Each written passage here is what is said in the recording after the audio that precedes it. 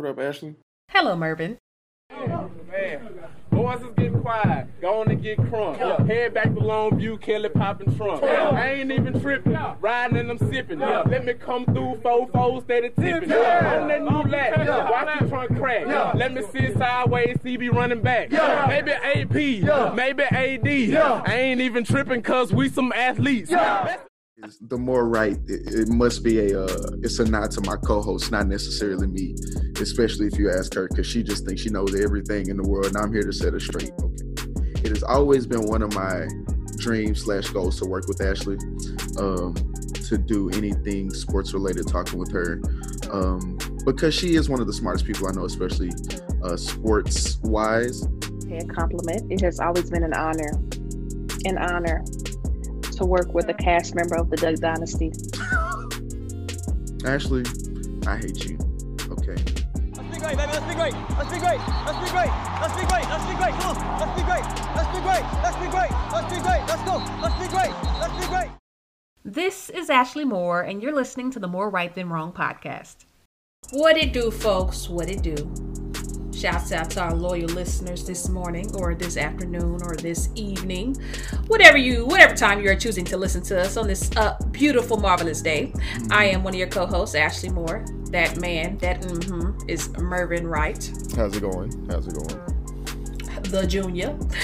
That's right. Well, we got a lot on the slate today. We're obviously talking about March Madness. For the men, we're in the break. For the women, they're still obviously playing right now. We are going to talk about that weight room situation. Oh boy. We are talking about, upsets, maybe exciting games we saw. We're also going to talk about how both of my alma maters, Houston and Syracuse, are playing each other in a Sweet 16. Then we'll take a little break. And we're going to have a uncomfortable conversation. Are we going to take a break or are we going straight through? Yeah, we'll take a break. All right. We're going to take a break and then we're going to have an uncomfortable conversation about Deshaun Watson. We have been praising this man on this podcast for the last few weeks. And now we just, have to talk about what's going on in his life.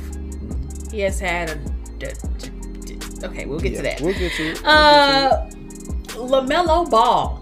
We're going to talk about his injury and why Ashley thinks he still deserves Rookie of the Year. Then Blake Griffin joined the Nets, and he had his first dunk since 2019, guys. The man who dunked over the Kia has not dunked in a game. He dunked over the hood. He dunked over the hood. But is it still the Kia? We'll talk about it. Is it still the Kia? Yes. Anyways, we're talking about the slam dunk champion, Mr. Lob City over there with the Clippers. Just joined the Nets and had his first dunk in his debut since 2019. And yeah. And then we're talking about Derek Jackson and his bumfoolery during our culture segment. Okay. So let's get straight into it. Hold on. You know what we got to do. Before we get into it. I cannot let this marvelous, wonderful day go by without telling y'all about my co-host. So this is being recorded on March 24th. For those of you who know me and know me well, yesterday was my birthday. I got texts, tweets, Instagram posts, Facebook posts from my parents. Text from people that I hold near and dear to my heart that had they not said anything, I would have been very upset. From everybody on that list except one person, and that is my amazing co-host. I had to call her yesterday and chew her out. And she's like, oh, today's your birthday. Happy birthday, Mervin. Y'all, she is the worst. Absolute worst. I don't care what anybody else says. If anybody says anything else, they're absolutely lying. She is a terrible person. I'm mad at her right now, and she agrees. I'll be honest. She gets a slight pass because at the very least she would have called me today had I not called her yesterday. So I'm gonna let her make it. But I need her to be better about knowing people's birthdays, and I'm gonna just leave it at that. Well, I've had a very disorienting week. I don't know what it is, but it's just been very disorienting. I don't know what day it is. I don't know, what date it is. I honestly thought Mervin's birthday was today. I did. I also forgot somebody else's birthday who was very. I was gonna leave that out. I was gonna leave that alone. But I also forgot someone else's birthday whose birthday is also coming up. So Mervin's not the only one. It's just me, getting my days mixed up. And my bad, man. I apologized yesterday. My apologies. But like I told you, if you go through my phone, you're gonna see 85% of happy belated birthday messages versus 15% of happy birthday messages. That's a problem. I normally, you need to get it is a fixed. problem. You need to fix that. But for me, birthdays aren't a big thing because to me, my birthday is not a big thing. So and also it's just hard to remember. That's fair. And look, you know me. I don't really do that much. I just wanted to hear it from you. That's all I wanted. That's all. Yeah, you heard it from me yesterday. You just wanted other people to judge me. That's what you wanted. Well, no. I want other people to judge you every day of the year. That's not new to yesterday. That's not a new thing. So just be mindful of that. I always remember True that. that. I still love True you that. though. Just remember, I still love you. You are still the homie, and you are still on that list of people who I want. Who I wanted to say something. If you weren't on the list, I wouldn't have cared. Just putting that out there. So, yes, guys. Mervin had to call me on his birthday. Yes. Yes. This is a moment of shame for myself. Twice. Sitting the first time. All right, let's get into it. So March Madness tipped off, what was it, Friday? Yeah, Friday.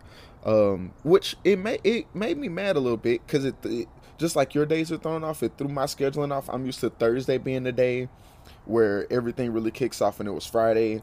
It kind of led to something kind of fun. I heard being talked about like on Monday. There were still games to look forward to. But so March Madness kicked off, and I think everybody who made sound decisions making their bracket probably made it to about 4:30, which is a lot longer than most years, because usually it's about that first game will mess everybody up. But then Oral Roberts has to come in and ruin the party for absolutely everybody. And then, just to add fun to it, I don't know if you saw this, at the end of Friday, there were a few brackets that had picked 0 games right, which I have a slight issue with, because the way they did it, it was like these two regions play today, these two regions play tomorrow. So it was all 1 through 16 of both of the regions playing. So that means somebody sat down, made their bracket, and picked 2 16 seeds to be the 1 seed. Mervin, maybe you don't know this, but people pick random reasons to pick winners of brackets. People choose who has the best name. People choose who has the best mascot. People choose what colors do I like. Right. So does that surprise me? No. Not at all. But you also have people who don't watch the game of basketball. And some unlucky people. If you pick 0 of the first few games right, you don't know basketball, you are unlucky, and it's just a coinky-dink. But yeah, it's a terrible coinky-dink. It makes sense. But wait, we're talking about brackets. Before we get into the best games we saw. Right. We have to address the elephant in the room. Okay. One room actually had an elephant, and the other room had an elephant piggy bank. The men's and women's facilities. Men had a full state-of-the-art weight room. Right. Okay? You saw that weight room? Massive. It was nice. Socially distanced. Nice. Color coordinated with the waves. You know what I'm saying? Right. Like, nice. And then the women have a massage table and a rack of free weights. Actually, that was barely a rack. And that was that was dumbbells. That wasn't even real stuff. I thought that was a joke. I honestly, when I first saw it, I saw it trending, and I thought it was a joke. I honestly did. Like, there is absolutely no way the NCAA did this to these women. No way. I honestly, real life, thought it was a joke. Then I started seeing more and more people talk about it, and then I saw Sedona Prince from Oregon. She posted the video, clearly upset Right. And at the end, she was like, if you don't see a problem with this, you're a part of the problem. And I'm like, bro, the disrespect. It just started coming to me. The disrespect. This has to be the most disrespectful thing I have ever seen.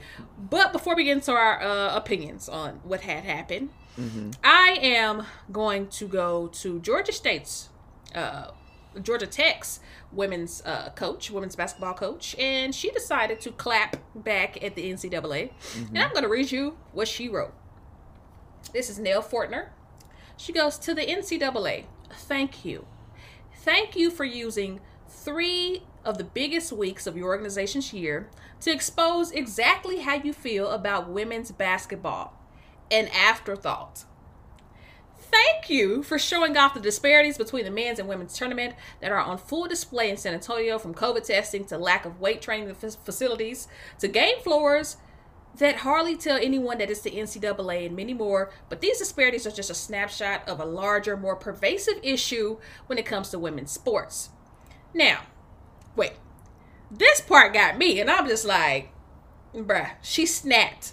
She said, isn't the NCAA a non-profit devoted to running championships with student athletes that must be academically eligible to compete in those championships?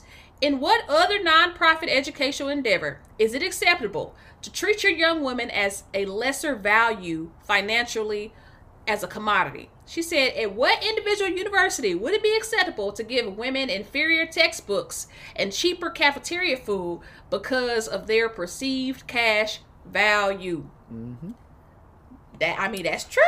Right. I mean, she's 100%. That's true. This is the equivalent of giving you cheaper textbooks or giving you worse food. No, because at least then they called it separate but equal. This ain't even equal. This is just outright terrible. And Ashley, you know me. You know, I tend to give passes. You know, yes, you do. Some do, some undo. And if I was to give a pass here, I would say, you know, the NCAA is just investing in what makes more money than men make more money than the women, yada yada yada. But even if you look at it from that standpoint, you still have to treat the women the same way you treat the men. Like that. I've told you multiple times. But let me just say this. Yeah. Women's college basketball March Madness does make a lot of money. No. I just want to throw that out there. No. I'm not saying it doesn't. What I'm saying is, like, people pay more attention to the men's game. That's going to generate more revenue than the women's game. But even then, like, at the very basis of it, if you just take it to the level of you do it because the law says you have to do it. Title IX literally says you have to spend as much money on women as you do for men. Let's start there. And even if you take it above what the law says you have to do, like, it's just, I've told you, three organizations on my list of sports of corrupt sports organizations: FIFA, the International Olympic Committee, and the NCAA. And this just shines a light on that. Like, you can't just treat the women like that just because they don't make as much money as the men. And then not only the weightlifting stuff, the food that they were giving them, like you said, the fact that, like, you turn on the men's game, it says March Madness on the floor. They get, you know, new courts, all that stuff, and then you turn on the women's game and it's like, it just says women's basketball. Like, it literally just says women's basketball. It doesn't even say tournament. It said NCAA women's basketball. I'm like, what are you doing here? Right. They on AAU tournament courts. Right. Hey, legit. Like, I don't even know if they took the time. No, they didn't.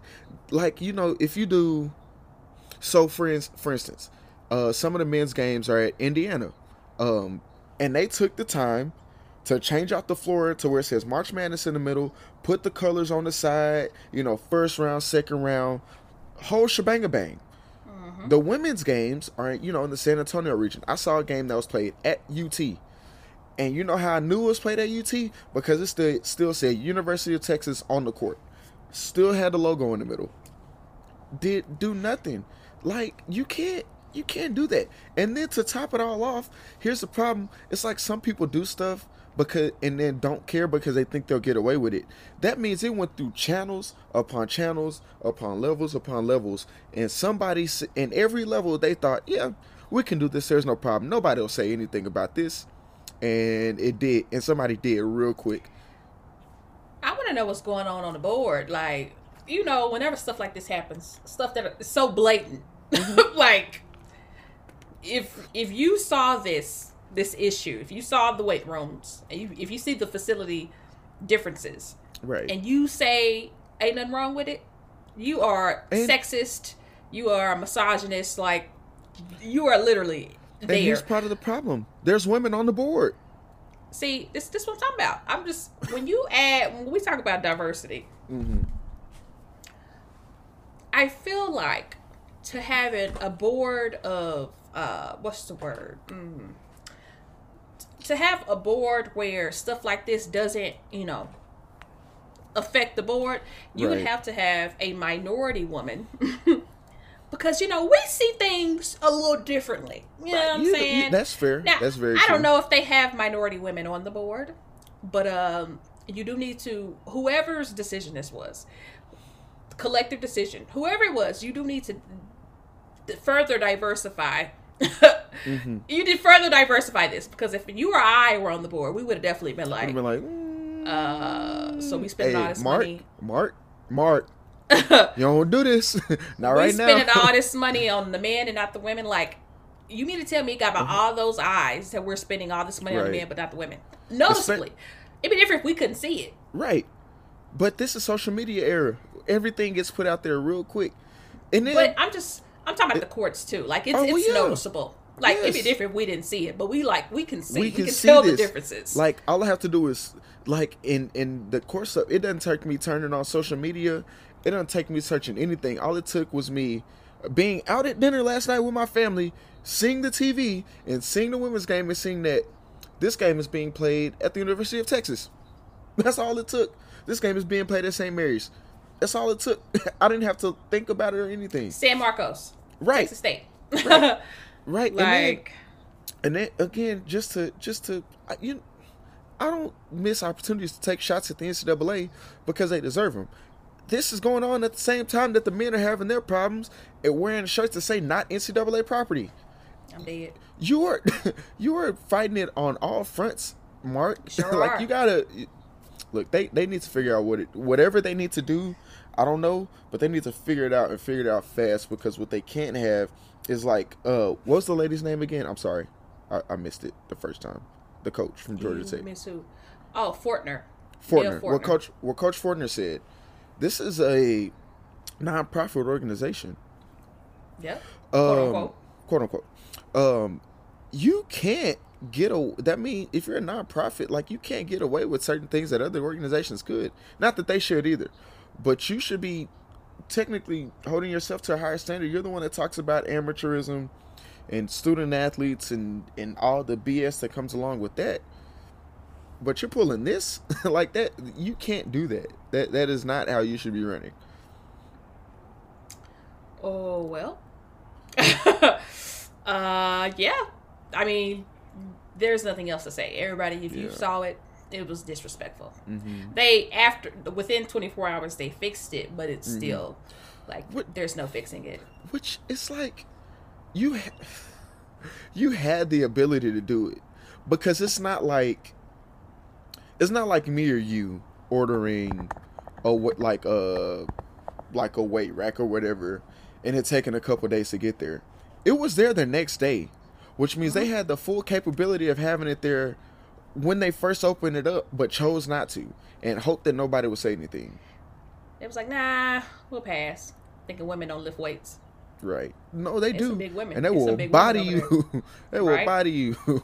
It's some big women up in there. Well, yeah, let's just get straight to March Madness. Let me just start with the women. I told you last week that Baylor's women are the best I've seen them since Brittany Griner. Bruh, I watched them play Virginia Tech last night. Oh, they were bullying them. That's what I was referring to. 42 points, bruh. They beat them by like 42 points. When it comes to the women's bracket, this is one thing I will say. the women's bracket is nowhere near as competitive as the men's bracket because it's so easy to pick a winner. I think so far every higher seed has won in the women's bracket except for like 2 of them. I'm thinking 1, but I'm just gonna say 2 to be safe. Yeah. But every higher seed has won because in women's basketball, the bigger seeds, they dominate. Right. But there's not as much parity. Right. UConn women also beat down Syracuse women yesterday.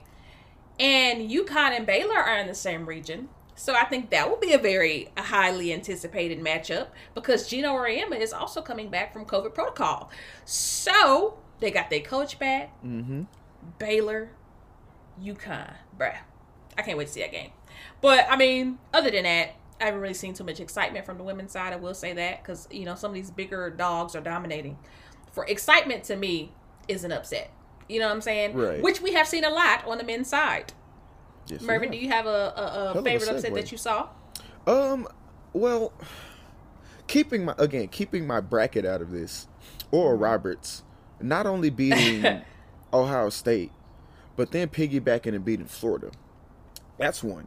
Number 2, putting my bracket into this, I am one of the idiots who picked North Texas to beat Purdue. And what do you know? Hey, look, there's a certain... I'm not going to claim to be a bracket expert because obviously nobody is, but there's a certain method you have to employ. You have to pick games that are like so unlikely that if you showed it to somebody, they would say you're stupid. And that was one of them. And I just want to say I picked that. Just putting that out there. You just gave us a tip, but there are so many unlikely matchups. So how do you know which one to pick? But that's the thing. But you have everybody else's. This is not a key to success, Mervin. Everybody does that. Nobody who knows March Madness goes through and picks every 1 seed. Right. Or picks every top seed. Correct. You know what I'm saying? Right. So you think you're giving us free game, but you're not. Well, okay, here's the other part then. And this is more free game. It's also a whole lot of luck because you got to know. And again, you know this, but you got to know how many. You got to know what you're looking for. You know which ones to pick. And sometimes how many to pick. Sometimes it's only 2 big upsets. Sometimes it's 7, like this year. Like sometimes half the day is upsets. So you never know. And yeah, that's all. So yeah, there was those. USC, I don't know what got into them, but they absolutely murdered Kansas the other day. That was kind of cool to watch. The Houston game from the other day. Stressful. I don't know if my dog thought I was sick, mad, or whatever. If you're a dog. Yes, I'm at home. So. Oh, you're in Cedar Hill. I'm like, yo, dog. You ain't got no dog. But okay. Yes. We have a dog here.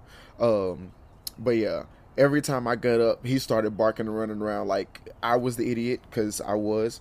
But that was just fun to watch. And then it's like here's the fun thing about March Madness. I find myself watching and caring about games with 2 teams I know, well, not know, but I care zero about. Like on Friday, I was watching games at work between teams I didn't care about. It was one was the Oral Roberts game. That one we care about. What is March Madness? Well, I'm saying we care about Loyola Chicago. Nobody cares about Loyola Chicago outside of these 3 weeks until Sister Jean shows up and starts praying for everybody, and they go on a run. No, yeah, bro, she said a prayer. Did you see what she said in that last game? What she said? Her prayer was essentially their game plan. Like it was, she mentioned like this team shoots like 50% from the field and 30% from 3, and talking about defending them. She got something going on. And somebody made a joke. It was like, whoever picked against Sister Jean on a Sunday is an idiot. Why would you do that? Can I just say, Sister Jean, whoever allowed her to come to this tournament is like etched in the history books. Oh yeah, because it's Corona.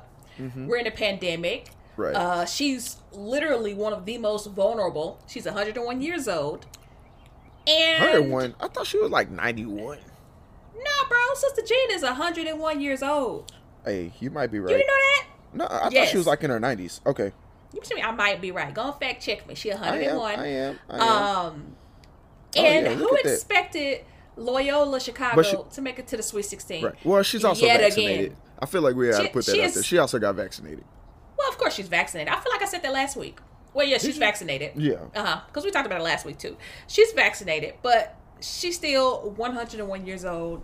Yeah. Some of these vaccines are like Johnson & Johnson says it'll prevent death. You know, serious illness from COVID. Death. And AstraZeneca just out here lying about their vaccine. So, you know, we don't know which one she got. You can still, we don't know too much about these things. I feel like you can still catch COVID. There's still a percentage of which it's just like the flu. You can still get the flu. And she's 101 years old. So, whoever allowed her to come, shout out to them because she is a storyline in itself, obviously. And I honestly think her being there keeps willing them to the Sweet 16. Like, who would have thought it? Not me. Well, let's be okay.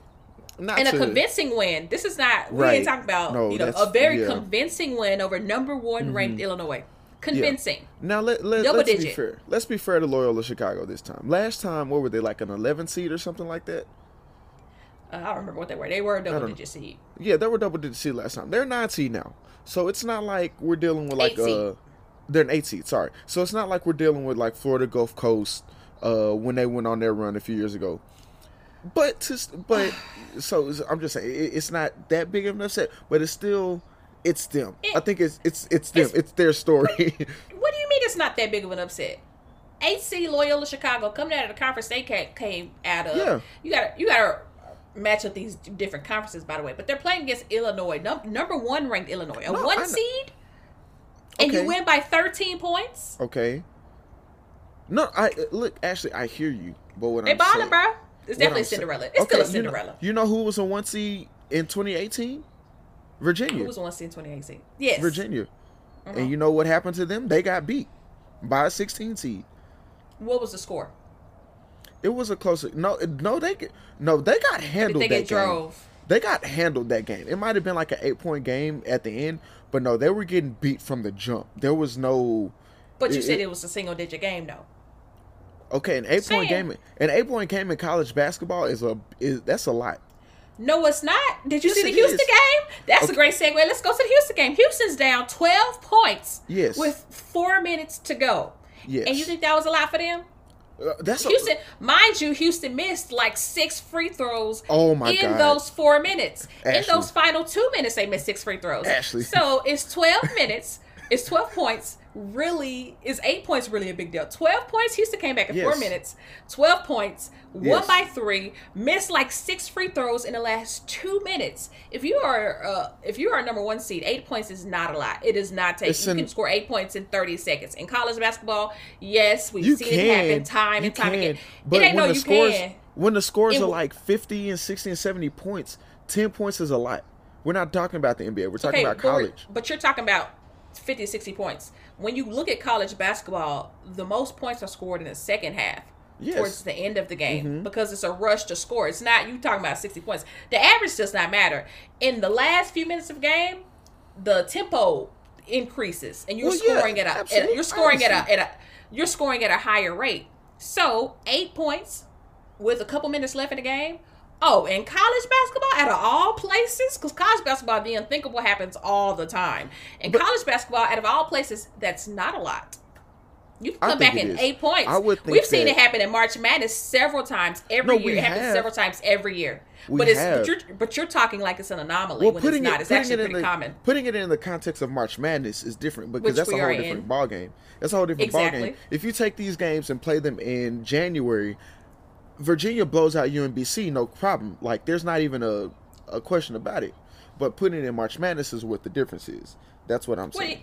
Well, yeah, that's what I'm saying. These teams obviously come in with confidence that they want to beat these teams. But a 13-point stretch in March Madness when everybody knows this is their final shot, you to win that convincingly, you just hats off.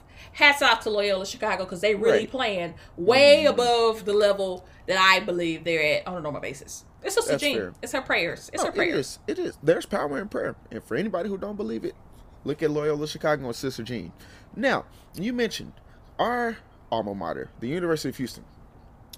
Ashley, I was about 2 seconds from jumping through my screen and choking anybody in white on Sunday who could not make a dadgum free throw. Like, me too. It's funny. I was praising Quentin Grimes last week. And it's funny. I texted Dez because a few years ago when we were all still on campus, he was covering the game and they were like missing free throws, and I think they lost that game. And Dez pissed Coach Sampson off by asking a question about like what they're gonna do to work on free throws, and Coach got mad. Like, he went like asking a bunch of different questions and stuff like that, and he was just mad. And I texted this. I was like, "Hey, look." Wait, did he snap back at him? No, he was just like, I think Coach was just like, how old are you? Like, I've been doing this for a long time, yada yada yada. I love those responses. Like, from coaches. Essentially, like you know somebody just got you with a good one, and you don't really know how to answer this without throwing your team under the bus, which is fair. Right. I love that. Yeah. I've never been the person to ask a question to make a coach mad. Right. Mind you, I've interviewed Boeheim, one of the best at snapping at you. Quentin on the women's side. But yeah, I wish I was there to see Dez get kind of chewed out a little bit. Yeah. Hey, he asked a good question. Freedom of speech, homie. That's true. That's true. But should have asked that question after the last game too. Somebody should have asked it. Because it's like, this has been a problem that's plagued this team for a while. Like, we're like Houston is obviously a top 10 team. We're a number 2 seed, but we can't make free throws down the stretch. Like, it should have been a 5-point game or 5 or 10-point game. Period. We shouldn't have even come down to the last second shot. But because we couldn't make free throws, Rutgers was trying to give the game away. But they couldn't make free throws, and it became a close one. It was also bad coaching, though, too. Oh, Rutgers, yeah. Oh, yeah. You're up by a couple possessions, and you're holding the ball to get a shot. The announcer said that. What if you don't make the shot? So you just held the ball for this long. Yeah. Losing the amount of time you have a possession for them to come back. Like, right. That's AAU coaching 101. That's toddler coaching 101. Well, not toddler, but you know what I mean. But yeah, they just weren't. They got comfortable. Like, okay, let's hold this lead. That's what you call amateur. Right. That's what you call playing not to lose. And there's a difference between playing not to lose and playing to win. And they were playing not to lose, and they lost. That's what happened there. Definitely. Let's shout out to Jacob Young, though. He is the little brother of Joey Young. Joey played for Houston before he went to Oregon, and their dad played on the Phi Slamma Jamma. And if I'm the daddy, I'm obviously rooting for my son. Right. But at the same time, still a little happy about still got a little Houston in me. You know, I still want Houston to win a little bit. But Rutgers, they've had so many different head coaches. I'm surprised Jacob Young chose Rutgers to go to, because he used to go to Texas, and he played for Texas. Maybe he wouldn't get enough PT that he wanted, but he used to play at Texas. Then he went to Rutgers. Interesting, because if I recall, Rutgers only has a single-digit number of tournament wins. I can count on one hand. I'm pretty sure I can. Yeah, it was Friday before they played Sunday. No, I don't think that's the only one. They had another one some other year, but Houston was just better. Obviously, Houston is a better team than Rutgers. Right. And but this is a play I think was very pivotal for Houston to win this game. It was obviously the last minute free throws by Marcus Sasser. But when he got the ball, I forgot who was down the court. Somebody was already near the rim. Maybe it was Quentin Grimes. God. Yeah. Maybe it was Quentin Grimes. But somebody was already in the lane near the rim. And you never know what goes on. So Marcus Sasser held the ball for himself so that he could get fouled and go to the free throw line. Because out of all the guys who were at the free throw line missing free throws, Marcus Sasser, although he was not having a good game, he is an 88% free throw shooter. So homeboy was probably in his head like, okay, let me keep the ball so I can shoot free throws and we can win this game. Because if y'all not gonna make no free throws, somebody gotta make them. Because he sure wasn't. Marcus Sasser also wasn't scoring, but if he made them when it counted. That's one thing about basketball. You can be out the whole game. All you gotta make as long as all you gotta make the ones that count, and that's it. And he did that, and my heart almost stopped beating, but it stuck. You know what I'm saying?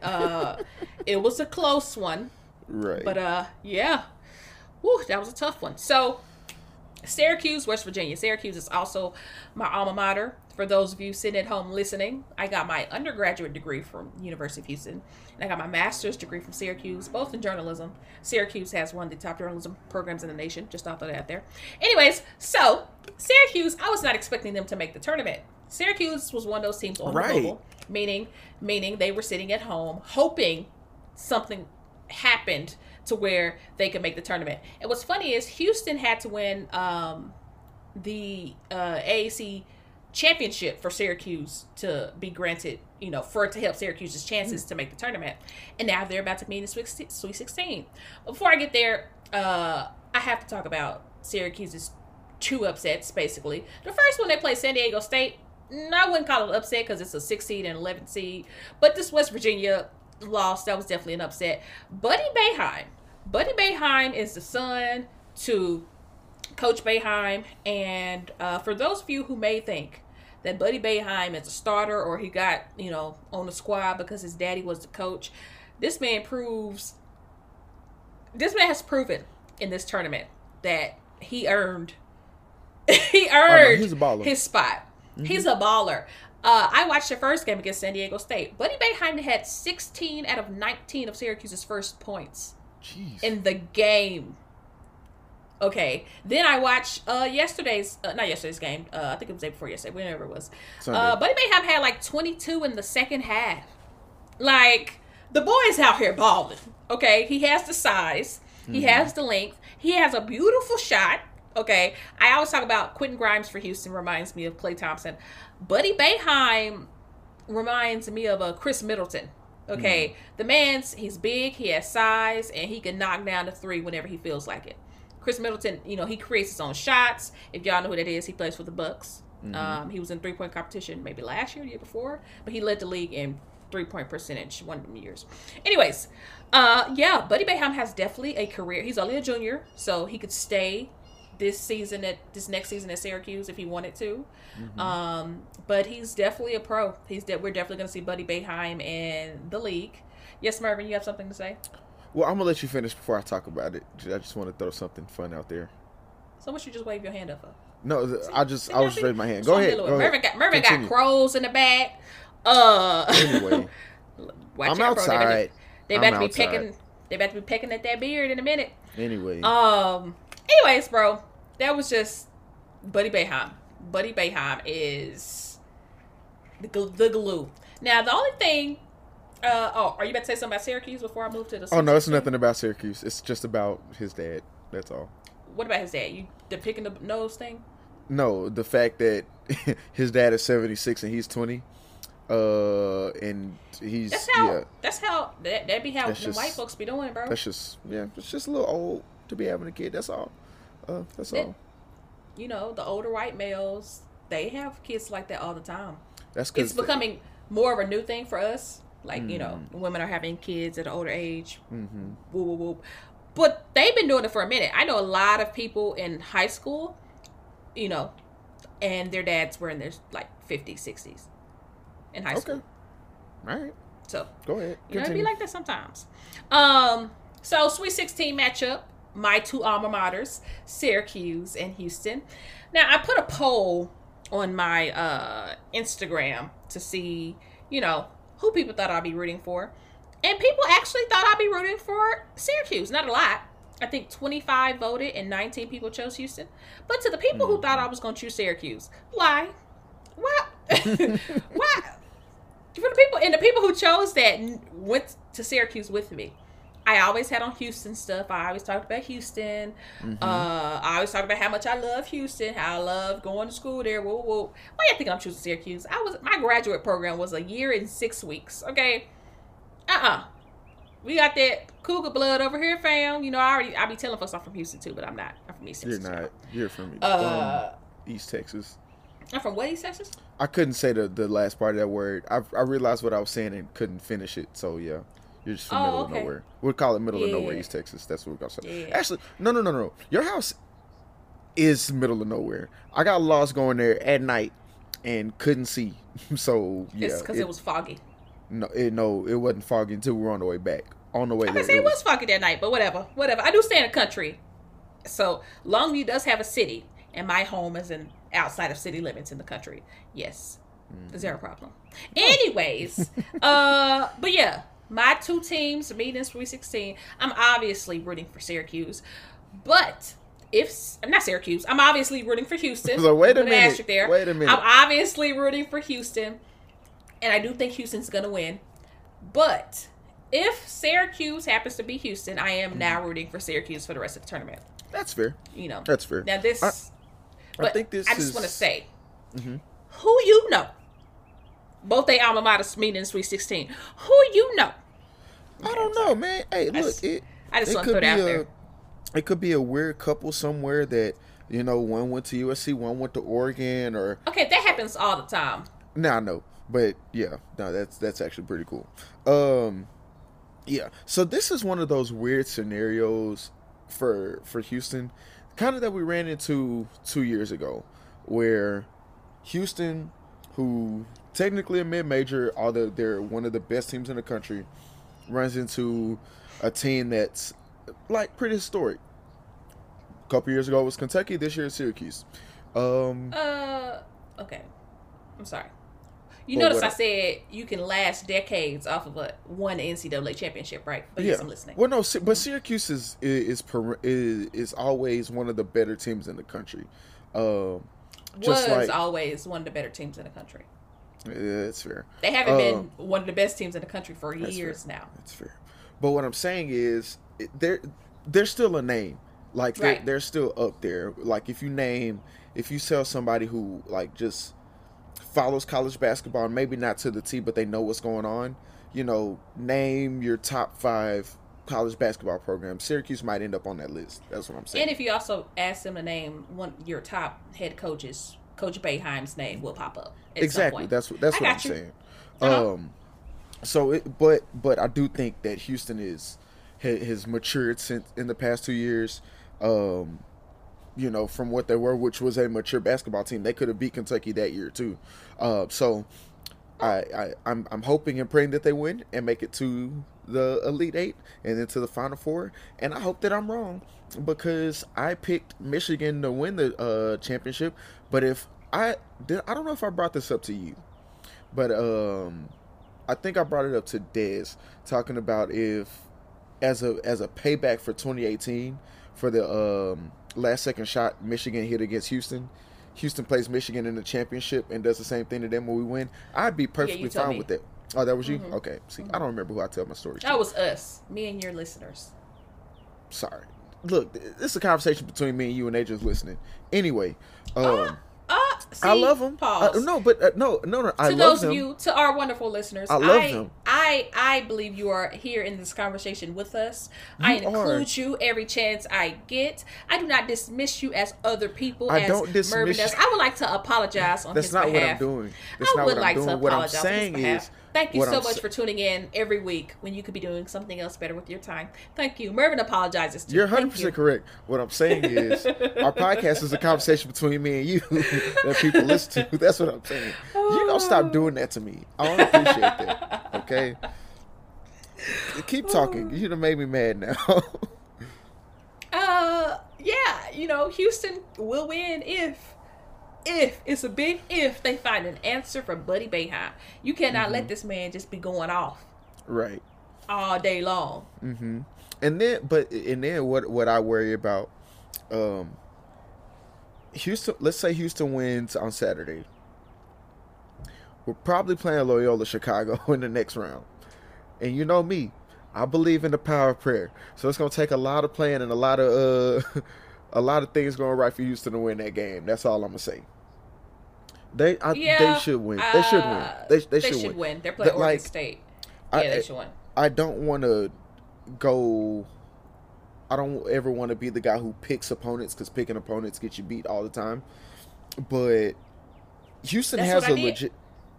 But what I'm saying, Houston has a legitimate shot to the Final Four, because if they take care of business Saturday, then they play either Loyola Chicago or Oregon State. That would be on Monday, and they have a legitimate shot at that. Now, when it comes to what would be that next round, you're playing either probably Baylor or Arkansas. Baylor ain't no slouch. Baylor will beat you, and not think twice about it. So it's gonna be a tough test after that. I will say that. And then after like the other two brackets, I feel like it's gonna be Michigan and Gonzaga in the Final Four. I have Gonzaga winning. And I don't blame you. I tend to have a problem simply because they're undefeated. Right, but see, and they did a story on ESPN about that. The last undefeated team to win it all was like in 1976. Like, it hasn't happened since then. You looked at Kentucky a few years ago; they were undefeated, and they got beat. Like, any other team that's been undefeated in the past almost 20 years falls short somewhere, whether it's in the final game or like in the Final Four. No, you're right. History does happen, but I have a hard time believing that it's going to happen with them. And because, look at their conference. They're playing the West Coast Conference. Like, nothing against them. It's not their fault that they play in that conference. It'd be different if you were coming out the big... Wait. Don't forget, Gonzaga has won quite a few of these recent NCAA championships. No, I know. So don't talk about the conference. They ready. No, I'm not. No, okay. But what I'm saying is, it'd be different if they were coming out of the Big Ten or the ACC or something like that, where you're facing top competition every single game. You're not facing that same competition in the West Coast Conference. So there's something to being battle tested and being battle proven that I don't know if they necessarily have. They can prove it in the next 4 games and shut my mouth, and I'll just have to eat my words. But I just don't see it happening with them. Okay, your argument would have some validity if they don't come in from that conference every year and still come in and dominate every year. When you're the only team in that conference.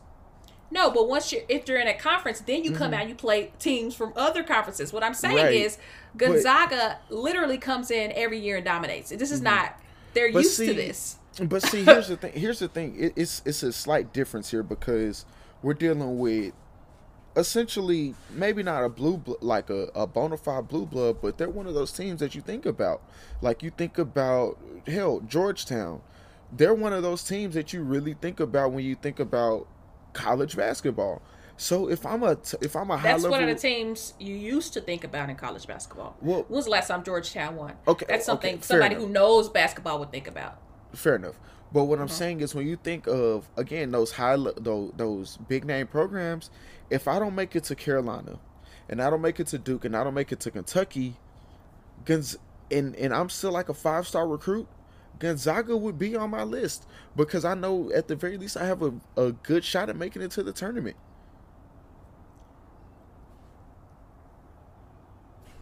Hello? Just looking at the stats. Oh, okay.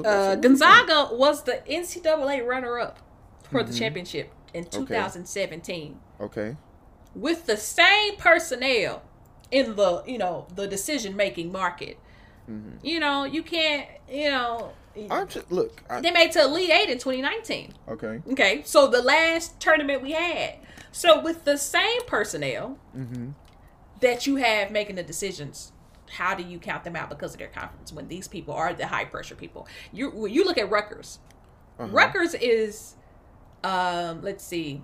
Rutgers is, if Gonzaga played like Rutgers whenever they got to the tournament, it would make sense. You're just like, oh, they play like that because they're not used to these high pressure situations. So when you get up a certain amount of points, your coach doesn't make the right call. He makes you do something stupid like holding the ball for a shot, running down 24 seconds, when a team can still come back. Granted, when you have a Gonzaga, they already know what to do. They coach them in these pressure situations. They undefeated. That's Granted, fair. you said, they haven't been, there hasn't been a team to be undefeated in decades. Whoa. History happens. Know what I'm saying? They got a coach that's battlefield ready. All right. Like we look up, you talk about Michigan, what Michigan did, what Juwan Howard did with Michigan. Juwan Howard, he's been around the league. He's been on coaching staffs in the league. If your main man is battlefield ready, it don't matter what conference you then came from. You know what I'm saying? Like you were saying, Loyola Chicago. Right. But we talk about Michigan. Michigan is missing one of their star players, Isaiah Livers. He's a senior forward for them, and Coach Juwan Howard the way he's playing right now in this tournament without one of their main men is impeccable to me. Oh yeah. But I do think once you get down to the Final Four or say the championship game, you will start to miss your big man that's out of the game. That's fair. I do think that might, I would love if it can't be Houston or Syracuse, I would love for Michigan to win, because Juwan Howard just came in, did his thing. It was a whole bunch of naysayers, and it's a black head coach. Exactly. But if they were to lose, I could see why they are missing one of their main pieces to that puzzle. But I mean, hey, I'm just saying, Gonzaga, they got some weight to them. Mm-hmm. Don't trip because they had to come out of the car. They got some weight. No, look, I never said it couldn't happen. I'm just saying I don't think it will happen. There's a difference. All right then. Do your thing then, fam. Do your thing then. Okay, let me see. Oh, wait, hold on. Let me see. Oh, pause. Gonzaga wins their regular season championship every year. I just want to throw that out there. But they haven't won NCAA. That kind of they're just dominating. That kind of proves my point. Does it prove your point though? Because they just dominate. But then we look at the Sweet 16. They make it to the Sweet 16 dang near every year. If they win their championship every year, that means there's nobody else that can compete with them. That means they're a dominant force. But you're saying nobody can compete with them when they make it to the Sweet 16 also every year where they play the best teams around the country. Yes, but 2015, 2016, 2017, 2018, 2019, 2021. That's every tournament in the last 6 years. I never said they weren't good. I never said that. But you said when they come out of this conference, that literally means nothing when it comes to Gonzaga, because Gonzaga is always one of the teams left, one of the final teams left. Now, I said they won some championships. I definitely put some words in their mouth. They have never won an NCAA championship. I'm thinking Villanova. But Gonzaga is definitely one of the big hitters when it comes to NCAA tournament. You always hear Gonzaga, because no matter where they came from, when they show up, they ready to play. That's fair. I know it is, Merv. Anyway. It better be fair. Okay, I'm sorry. You're good? All right. Is now the time you want to take a break? Yeah. This Sunday Merv run through me a little bit. Yes, y'all. Merv literally got to take bathroom breaks like a little kid, bruh. I tell you about that time. We drove me to Syracuse, I was wondering when New this York. story was going to come up. I was wondering when this We drove to Syracuse, New York, y'all. It is a 24-hour trip in the car. It was 25. It was 25 hours. Mervin had to stop every 3-4 hours. And I'm just like, yo. So I'm in the car, my mama, my sister, my friend, 300, and Mervin. And I'm getting on Mervin. I'm like, bro, why you always gotta stop here? Everybody, get off Mervin. He just gotta use the bathroom. Right. Like, bruh. So I'm sorry, I'm hydrated. We leave one of the gas stations. Mervin got him a whole box of fruit snacks. Bruh, why we gotta stop again? Because the fruit snacks and gave him the runs. Like, bruh. That did not happen. Yes, that did not happen. I promise you. If I call my boy 300 right now, he gonna say Mervin in the bathroom because the fruit snacks got to. I'll give you me having to use the bathroom because I didn't think about the fact that I was drinking water. I'll give you that. You remember the fruit snacks? I don't remember the fruit snacks. Oh my gosh, you could be Ashley. I wish 300. If 300 went at work right now, I would call him. Now I'm gonna be real with you. I'm not gonna go 100% and say it didn't happen. I'm just saying I don't remember it. I'll give you the water. I don't remember the fruit snacks. I remember them. And 300 remembers them too. But go on, take your little break. Take your little potty break. Anyway, we're going to take a break and we'll be right back on the second half of the More Right Than Wrong podcast. This is Mervin Wright Jr. and you're listening to the More Right Than Wrong podcast. Welcome back, everybody, to the More Right Than Wrong podcast. This is Mervin over here. This is this sultry, soothing, amazing voice that you hear. That could be the voice of your late night radio. It's Mervin. That's Ashley over there. My mom did say you had a nice voice. Thank you. And then I responded by saying that's still anything nice about him. Of course. There it is. I was like, I know there's a Ashley. I've got to. I didn't say that. Huh? I didn't say that. I just want to say it right now, though. You just can't be nice to me. I don't know what it is. I don't know what I ever did to you other than just be myself. But you just cannot be nice to me, and I don't know why that is. I need you to fix that. That is a character flaw that you need to fix. Ashley, care to rebut? No? Okay. Well, let's get into the back half of the show. We're going to discuss the Deshaun Watson situation going on down in Houston. And then we'll talk about the NBA. We'll talk about LaMelo Ball. And we'll discuss Blake Griffin and his first dunk since 2019. I say he jumped over the hood. It wasn't that serious anyway.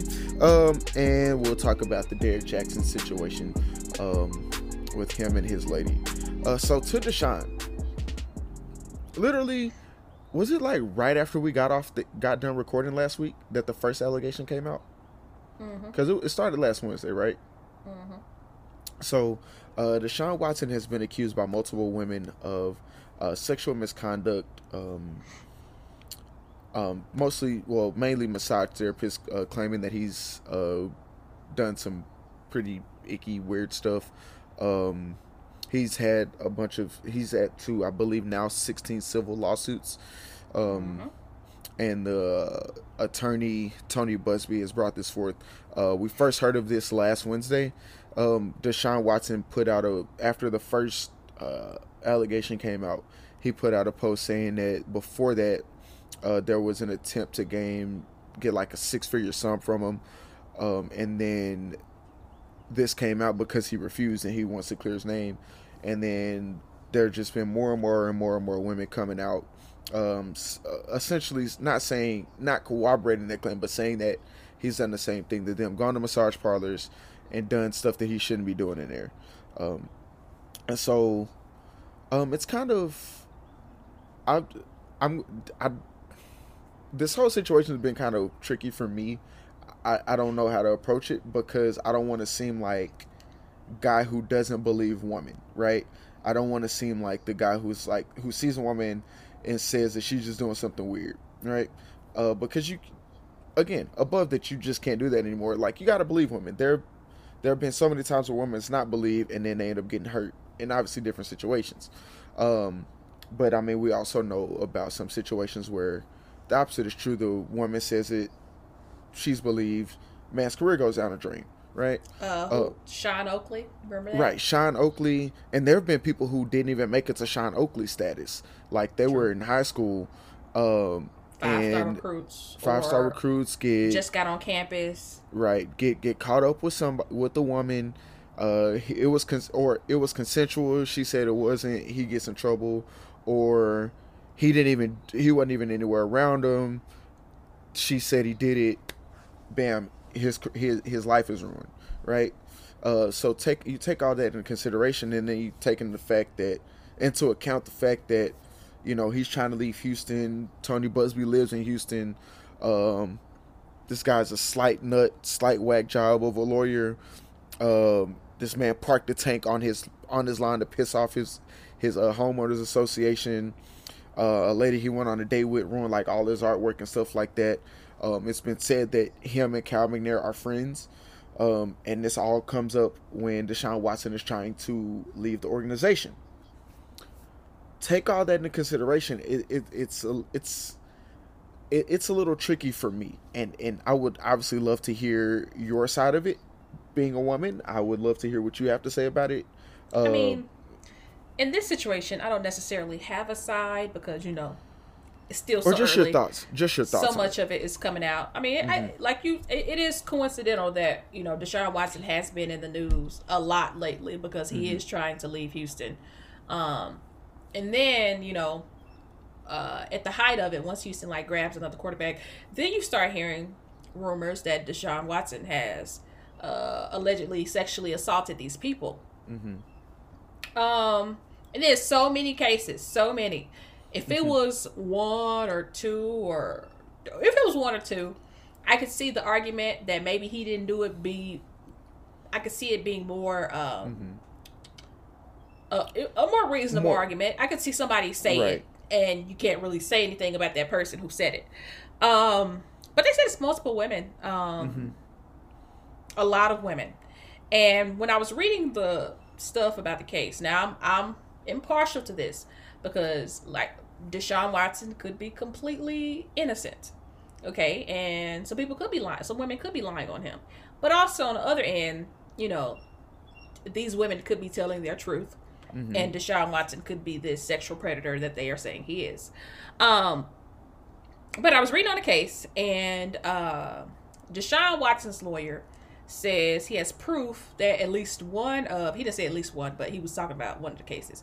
He has proof that said allegation is false, because the woman had, when she asked for a settlement, she admitted to having consensual sex with Deshaun Watson.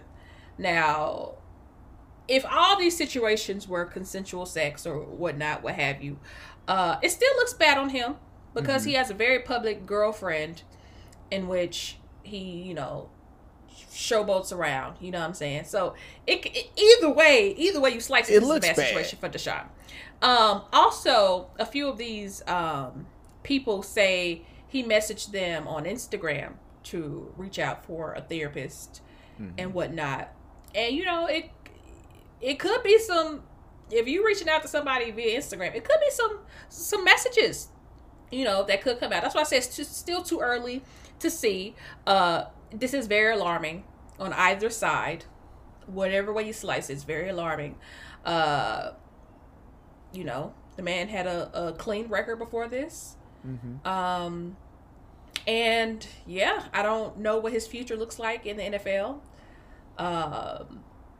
Because, I mean, these are very serious allegations. Right. Very serious. This is not a sexual harassment. These are, at this point, sexual assault and coercing people to do sexual things. So this is very serious. It's, and the problem, what's going to suck for him, let's say he's completely innocent, right? Or it's that tricky area of, if you settle, like if you just pay it all off and this all goes away, 10 years from now, people are still going to hear Deshaun Watson's name and say he did something or he wouldn't have settled, right? It's kind of like the Ben Roethlisberger thing. There are a lot of women and men who, when they think when they hear Ben Roethlisberger's name, they think of the sexual assault issues he had, a few years ago. And so it's going to be that same thing. It's going to follow him the rest of his career, whether he did it or not. Unless this thing like somehow turns criminal and goes to trial and he's acquitted of everything, it's going to follow him. Yeah, I do. You said if this thing goes away, I don't see it going away.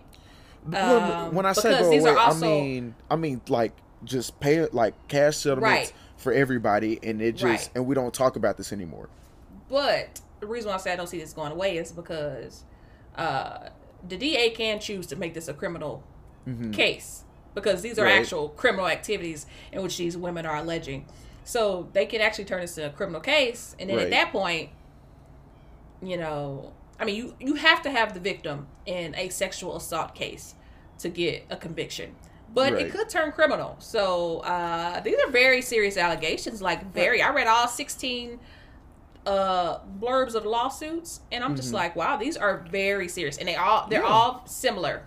So and then my other thing is, and I could look, if I'm wrong, let me know. But I think part of what kind of plays into the trickiness of it is the fact that it's all just civil, you know, like, and none of it's criminal. Like, I would think that, look, and again, tell me if I'm wrong, but I would think that in a situation like this, I'd be going criminal. And the fact that, like, we had gotten into the dozens of people and HPD still had said, we don't have anything, like, this isn't criminal, so, well, nobody's filed any criminal complaints. I'm about to say, they didn't say it wasn't criminal. But like, nobody had filed anything. There had been nothing to deal with HPD or whatever jurisdiction it would have been in, or like, you know, the Harris County for them to, you know, have anything. I mean, we've seen this before, though. I'm not trying to compare Deshaun Watson to Harvey Weinstein, but Harvey Weinstein, people were civilly suing him before the criminal charges ever got brought up. Yeah. So I think sometimes what happens is somebody will sue somebody, and then other women will be like, oh, I had the same story. This also happened to me. Then they get on the lawsuit, and then they go into pursuing criminal charges. But like we said, we don't know if Deshaun did this. We don't know if he didn't do this. You know, but a lot of women are coming forward saying Right. he did these things. So, and it's still early in the situation. Literally, like every day, a new lawsuit is coming out. Right. So we'll just have to wait to see what happens in this situation. I mean, it's sad. You know, one of the elite black quarterbacks in the NFL right now is going through this. But you know, hey, we just got to see what happens. Right. So I have to ask. You don't think the Texans are behind this, do you? Remember? No, I'm asking a serious question. No. Okay. Look, that was a serious question. I would not accuse a team of doing something of this magnitude. I would not do that. Those are serious allegations as well. That's also criminal. Say hypothetically speaking, if the Texans were behind it, it's also criminal, and it could also it is grounds to get that whole whoever's behind it, all of them thrown out and get new leadership over there. It could be literally the death of their organization. Look, again, we talked about not the convenience, but the coincidence, the coincidental nature, the timing of the fact that Tyrod Taylor got signed after they said there was no contingency, after he said he doesn't want to play there anymore. You do this, now his trade value his trade value really hadn't dropped because teams are still said we will take him. But you can drop his trade value, and then now he's stuck there and can't go anywhere else. I'm just saying. I'm not going to 100% come out and say that they did it, but if it comes out that they did, this guy would not be surprised about it. Just putting that out there. This girl just, I just can't accuse people of stuff, so, Well, you might not be able to, but I didn't make the accusation. I just said what if. But then let's look past, let's say this all, for the sake of this conversation, let's say this all comes out to not be true, and he, is good to go, and his football career can proceed as planned. What does it look like on the football field for him? Like, does he still... Because what if this drags on till July, and then his name gets cleared? Now he can't go anywhere. Or now it's tough for him to go somewhere. If he does, now he has to learn a whole new system in 2 weeks before the season starts. Like, now it's put him behind the 8 ball to where if he was to get traded, if somebody picked up the phone right now and gave them, the Texans, an offer they couldn't refuse, but this is July, now what? Now he's behind the 8 ball. I will say, if I'm Deshaun Watson, football is my career, yes, but number one priority is clearing my name. I'm not worried about trading. I'm not worried about trades. Yes. I'm not worried about any of that. No, number one priority. But listen to what you just said. But listen to what you just said. That would kind of play into that theory.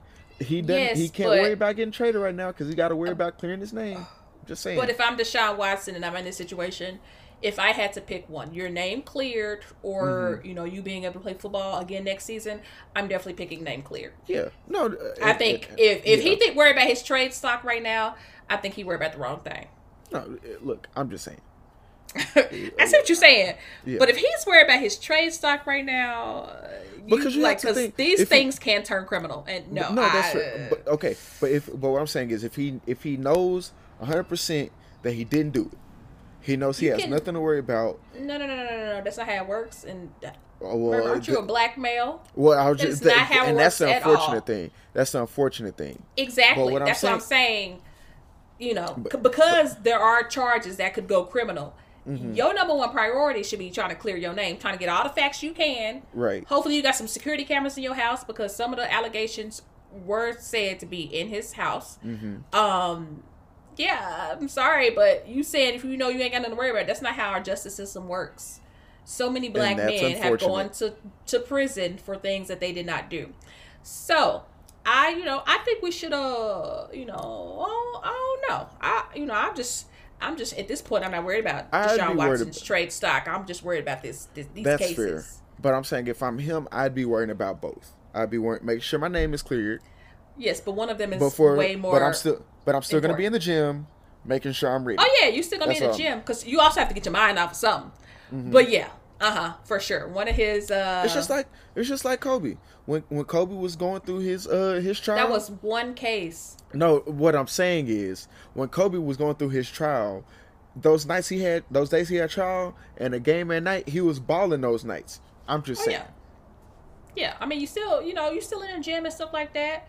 But right now, when it comes to trade, honestly, Deshaun has really no say-so nowadays when it comes to trade. He honestly didn't have say-so before because Texas said they weren't letting him go. That's true. But he honestly, like, right now you just need to clear your name. That's what need to be on your mind, priority. You obviously need to be in the gym because that's your job. You can still go to work when you're going through things. But your number one priority needs to be clearing your name if there's a name to clear. Let's say that. Fair. Yeah. Hey, that's okay. it. Well, let's move on to LaMelo Ball. Now, let me just say, I, Ashley Moore, was tweeting the night of the draft. Shoot, before the draft, I've always been a Melo believer. You know me, I'm more of a player. Don't do that. I'm gonna stop you right there on problem number one. He does not get to be Melo. He is not Melo. He is LaMelo. Oh my gosh, bro! Melo even said it's okay. If I don't care what Melo himself, I don't care what Melo said. I'm saying LaMelo is LaMelo. Melo is Carmelo. Thank you. Continue. If Carmelo Anthony says it's okay for him to go by Melo, he said he's honored at that. So if he says it's okay, I'm not about to keep saying LaMelo, Melo. Okay. Anyways, LaMelo Ball. Thank you. I just don't understand. People see this is what I'm talking about.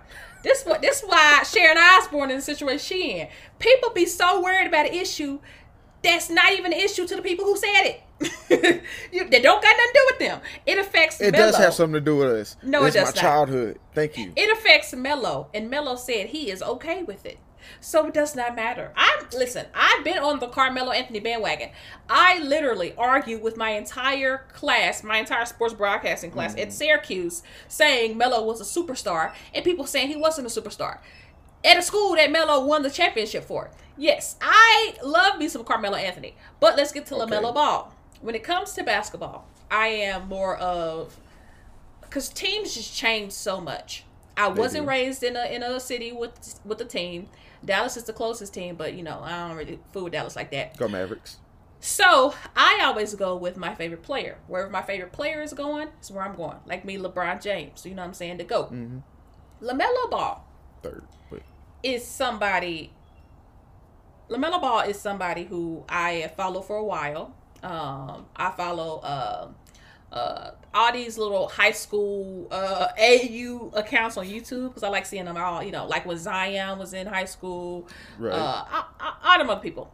Well, anyways, LaMelo has been balling since he dropped the 94 points in his high school game. Since he pointed at the half court line and pulled up and made that thing. Like, I have loved his game since. I love their Ball Family Facebook episodes. I didn't watch most of them, but whenever I did watch some of them, LaMelo, he's like me. He's a little a-hole when it comes to sibling rivalry. Oh. But when it came to the draft, I'm tweeting, LaMelo needs to go first. They were like, nah, LaMelo ain't gonna go first. This person gonna go first, and then this person gonna go second, and then maybe LaMelo. I'm like, bro, do y'all not see that this man is the most ready? You can literally go through my tweets. No, you're right. What I'm saying is that I think people were replying to me. Yes, I think people were replying to me, nah, this person's going next. I'm just like, bro, are these teams blind? LaMelo easily the most ready out of all of those people. Anyways, Michael Jordan got him. Snagged him. Whoop, whoop.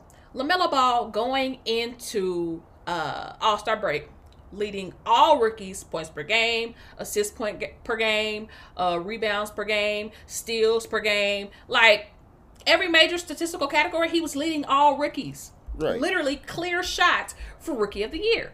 Well, it is after All-Star break. What is like 2 weeks now? 2-3 weeks, something like that. LaMelo was playing basketball, and when he went up, he got fouled, and he tried to break his fall with his hands and fractured his wrist, his shooting wrist at that. So he had surgery day before yesterday, one of those two. And they're saying he could be out for the rest of the season. Some people saying, he might make it back for the last month. Basically, Melo's out for the rest of the season. I say all that to say this. Melo should still get Rookie of the Year. Now, this is not a Zion Williamson situation where John Morant won, because John Morant played, 67 games compared to Zion Williamson's 24. Melo Ball has played 41. He's played half the season. He's played 41 games. Okay. Charlotte is a bottom tier team. He has brought national acclaim to Charlotte. Gave MJ a reason to want to be, it gave him something to be proud of. He has made Charlotte a must-see TV team, okay, because everybody wants to see Charlotte play basketball because of LaMelo Ball. LaMelo Ball has made them a playoff contender. When he was playing, they were sitting at number 8, okay, so it's a playoff contender. That's a playoff spot, an 8th spot. And still, to this day, he still led in, he was second in points. Hold on, let me pull up his stats. He was second in points out of all rookies. These are all rookie stats. Second in points, first in rebounds, first in assists, first in steals in half of the season. So, the only person who is up with him on the Rookie of the Year is Anthony Edwards. Now, while Anthony Edwards is a good player, while he is a great player, the main thing to me is Minnesota. He plays for the Minnesota Timberwolves. Minnesota has the worst record in the league. They do. They do. They have the worst record in the league. I'm sorry, but Melo literally led in every statistical category before he got hurt. And he was leading his team to become a playoff contender. Had to work his way off the bench. Didn't score his NBA debut. And literally is leading this team to the playoffs. If your head-to-head match is Anthony Edwards, who is playing great, by the way. He had like a 42-point game the other day. He's playing great, but your team is still at the bottom of the league. I'm sorry.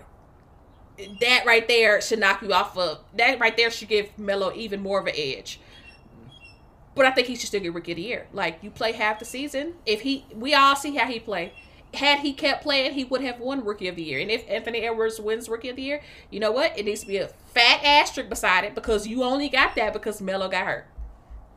Right. So I'm going to add to this conversation and kind of, I guess, just keep it going. When you mention that, I'm thinking of a couple years ago. This was so 2017. When Russell Westbrook won his MVP, right? And hear me out. Listen to what I'm saying. I'm trying to figure out what is that in your background. Is that a bird? Oh, probably. Okay. I'm outside. Sue me. So. But it's like a constant noise, like somebody's on a swing set or something. Yeah. It's like needs some WD-40. Birds chirp. Enjoy the sounds of nature while I talk. Now, so. It was 2017. It was the competition between Russell Westbrook and James Harden for the MVP. That was the year Russell Westbrook, he averaged a triple-double. He was balling out. And OKC was a 7 seed, right? And the Rockets were like a top 2, top 3 seed in the West. But to me, and I figured Russell Westbrook was going to win because, like you mentioned, if Russell Westbrook wasn't playing as good as he was, OKC was not going to be in the playoffs that year. Right. Rockets would have made the playoffs without James Harden. They would have been an 8 seed, but they would have made the playoffs. So, there was an elevate. Did you say this was a season Russell was averaging a triple-double? Yes. Oh, I mean, that alone. I mean, I don't see how this is a comparison because that alone wins you MVP. No, but what I'm saying is, it's that without this person, this team might be the 14th or 15th seed in their conference, and that's what OKC would have been without Russell Westbrook that year. Same thing with LaMelo Ball. If he's not there, like you said, they're 11th, 12th seed or whatever. They're still an 8, but he's a playmaker. They're an 8 seed, right? And they're probably going to miss the playoffs because he's going to be out for essentially the rest of the season. Maybe say for a couple weeks, but if they're the 13th seed with a week left, they're wild rushing back, let them rest, get up to par, get up to 100%, and come back in September. So, with that being said, you mentioned that, and Anthony Edwards is a baller too. Don't get me balling, wrong. Like sure. they're all balling, and just Dunk of the year. right. Oh, that was a that Poster. wasn't a dunk. That was a massacre. He ain't have to do that man like that. Yo, actually, that dunk was so good. ESPN was doing a special about dunks the next day, and it somehow made it into that package. And Yep. you know that package was already done, and they were like, "We got to put this in there." That's how good that dunk was. And then even James Wiseman. James Wiseman is playing great basketball out in Is he? in Golden State. Look, Golden State's not that good this year. Okay, they're not what they used to be. James They're- Wiseman is also not that good. He's literally, that man is frustrated on the court. Draymond's trying to take him under his wing. He's frustrated because he's not playing the way he should be. Let's look up James Wiseman's stats. What I'm saying is they're all playing great, but if I had to pick, I'm taking LaMelo just because of, like you said, this guy is the reason. Like Golden State's gonna be in with Steph and Draymond. Golden State will be in the playoffs, no problem, or at the very least in the play-in situation at the end of the season. Go. Wait. You said without a doubt because they have Steph and Draymond, they're gonna be in the playoffs. Yes. I think Steph Curry just got hurt. To be honest. You know what he might. Well, I'm telling. If we're taking if we're taking it right now, that's what I'm saying. Like if they were He's to gonna keep be out for another week. If they were to keep playing, oh, that's right. I heard Houston. Well, I'm saying if they were to keep playing, if they're playing full season, they're good. But without LaMelo, I think they are. I don't think so, but well, hey, we disagree on a lot of things. But without LaMelo there's no doubt in my mind, Charlotte would be another 13 seed again. Oh, for sure. For sure. Melo's averaging 16 points per game, and this man is a playmaker. His basketball IQ to be a rookie is just so impressive at the way it just keeps it literally. When you watch him play, he gets better and better. And we always said, I think when Lonzo first got in the league, it was always like, okay, there's Lonzo, LiAngelo, he played basketball. Jello. LiAngelo? Jello. That's his nickname, Jello. Jello. Nobody call him by his. I don't even know. Nobody call him by his real name. Just call him Jello. Anyway, that's what LeVar call him. Anyway, okay, Jello. I ain't calling no grown man Jello. LiAngelo. he played basketball, but LaMelo, that's the one you got to watch out for. He gonna be the absolute stud, Yeah, and that's exactly. LeVar always said that's his best son. And here we are. Look, Lonzo was and is good. Nobody take that away from him. But LaMelo is like, you got LaMelo up all the way up here, and then like Lonzo is like right in here. Like good, solid player.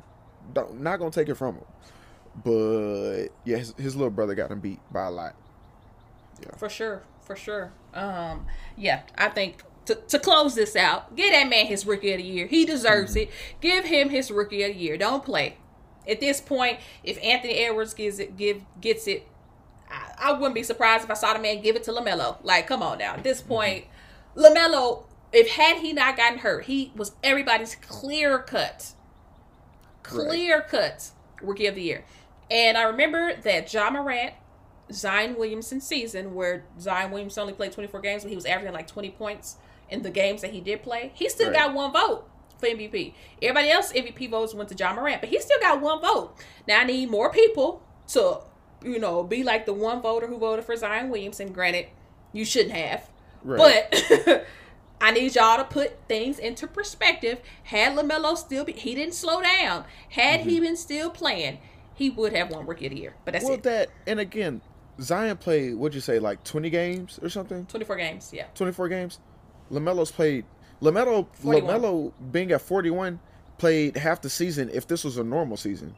So he's played more than half the season. I think that should be grounds. They're still doing 80-something games. No, they're doing 72. Are they doing 72? I thought they were doing 82. Yeah. No. Oh, yeah, they just released the other half of the schedule. Yeah. So he's played more than half of the season, so he deserves more than half of the votes. Exactly. All right. That's a great way to put it. Blake Griffin joins the Nets and dunks for the first time since 2019. Blake Griffin, first game as a Net. He got traded from the Pistons. First game as a Net, he gets in the game, and his only points, he only had 2 points that game, he dunked. Granted, Washington, the way they play defense, it looked like they wanted him to dunk. It looked like they wanted to see the dunk because they was just standing in the lane. The man had an easy passageway to go dunk. he dunks, and he was pretty happy about it. People was cheering. Woo, woo, woo, woo, woo. Next game, he comes out and plays 8. Now, Blake Griffin has been hurt the last few seasons. I don't think he's played a full season since he left the Clippers. So, the first dunk since 2019, I guess some people will put an asterisk on the way he didn't play full seasons. But this is Blake Griffin. The man used to catch lobs literally every other play. He wasn't dunking in Detroit because he didn't want to be there. He wasn't having no fun. But honestly, I was shocked when I saw that a few weeks ago. They were like, yeah, he hadn't dunked since 2019, and I was like, what? That didn't make sense because like you said, this is Mr. Slam Dunk Champion. This is Mr. Jumped over the Kia, even though if you ask me, it would have been better if he jumped over the roof. He still did it, right? So, yeah. But I will say this. Putting him on the Nets is not fair because they already have KD, they already have Harden, and when it's not his birthday or something else going on, Kyrie is playing, they have all three of them. Not saying that Blake Griffin adds to that exponentially, makes them a legitimate championship contender more than they already were, but it's not fair. He definitely does make them a better team. No, exactly. He definitely does make them a better team. No, exactly. No, I'm not talking about him on the scoring and from a scoring aspect or the hype and the dunks that we used to see. But yeah, like you said, he does defend. And what's been the Nets' biggest problem all year? They'll score 145, but they might allow somebody to score 150. They couldn't stop a nosebleed, right? And so having him there just it helps their team a lot. But to the dunks. It's weird.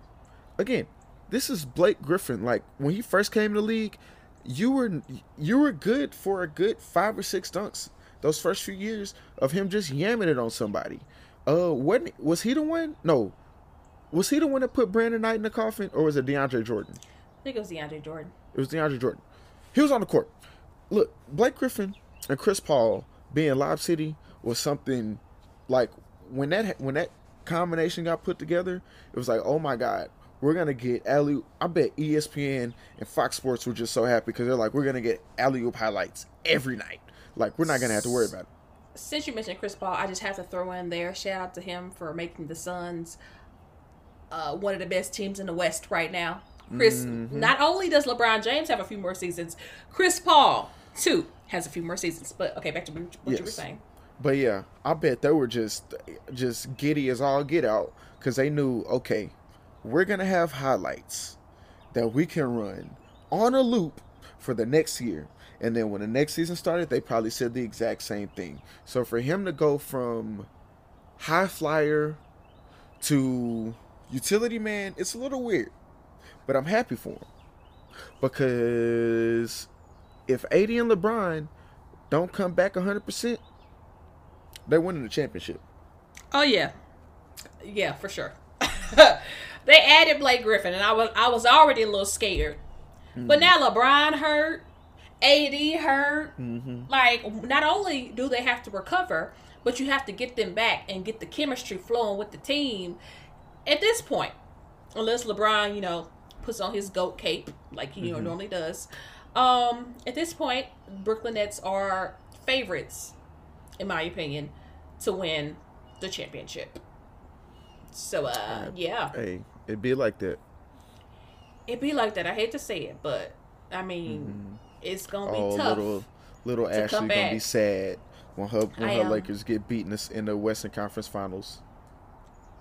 I didn't say we was going to get beaten in the Western Conference Finals. I'm messing with you. Although it could happen. Like I said, LeBron James is hurt. LeBron James hurt. Anthony Davis is hurt. Yeah. Not only do they have to come back, but they have to come back at their level of playing. Plus, you have to come back and build the team chemistry again. And LeBron and lineups.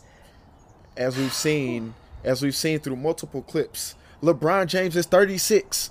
It takes a lot more for him to come back from injury now than it would. He's still Superman though. But no, and he is, but and I it's really tough to say this what Tom Brady is doing in the NFL, but Father Time is undefeated, and after a while that stuff does kind of catch up with you.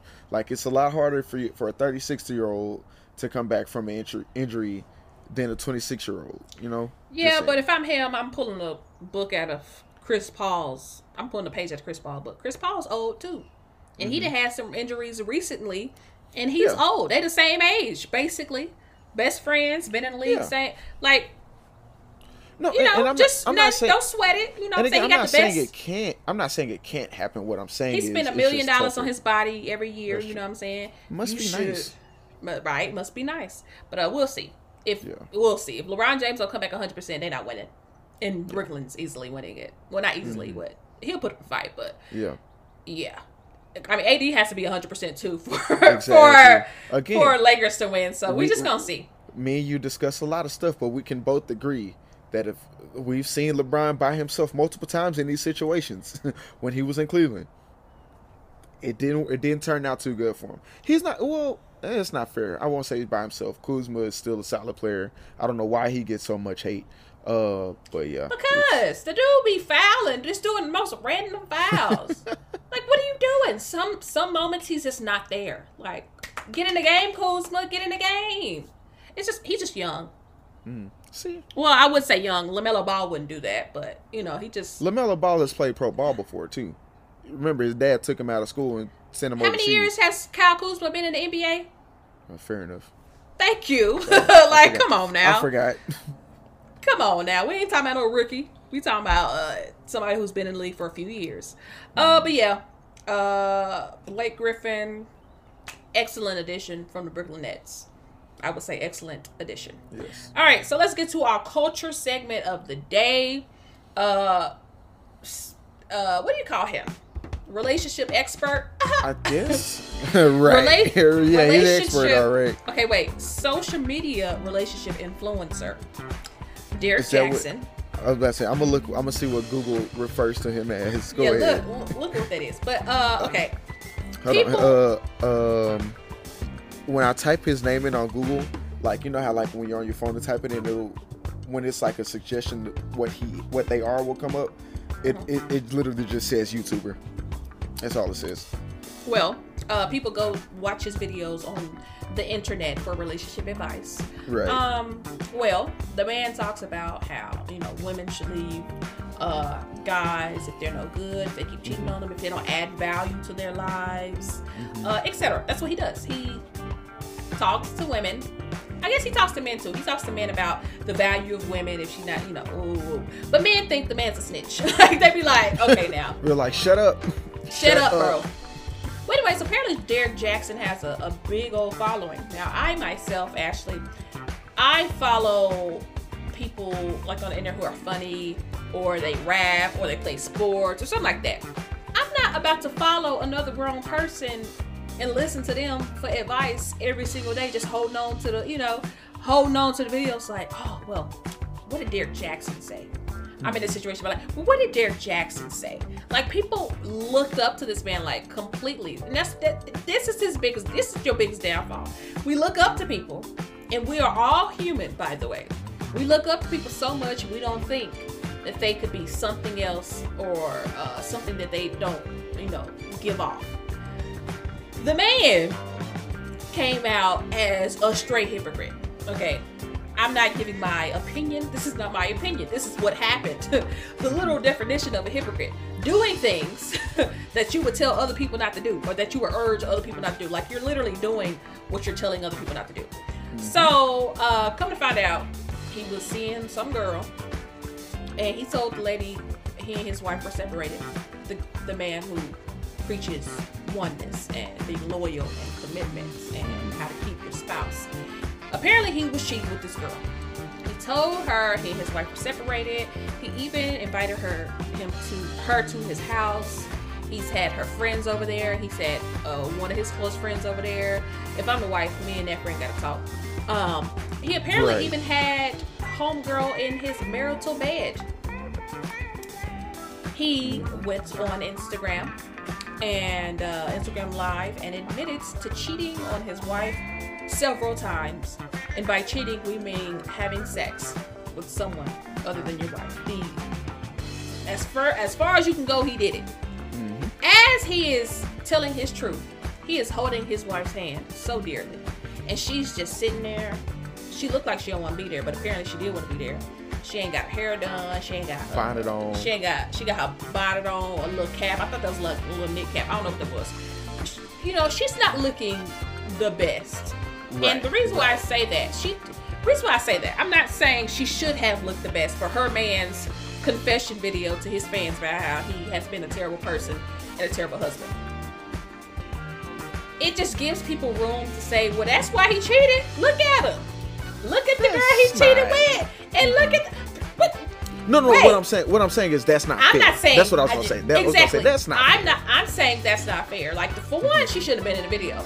This is not your truth. You have been, been cheated on. You have been disrespected. You know, he has gone against the vows that y'all committed.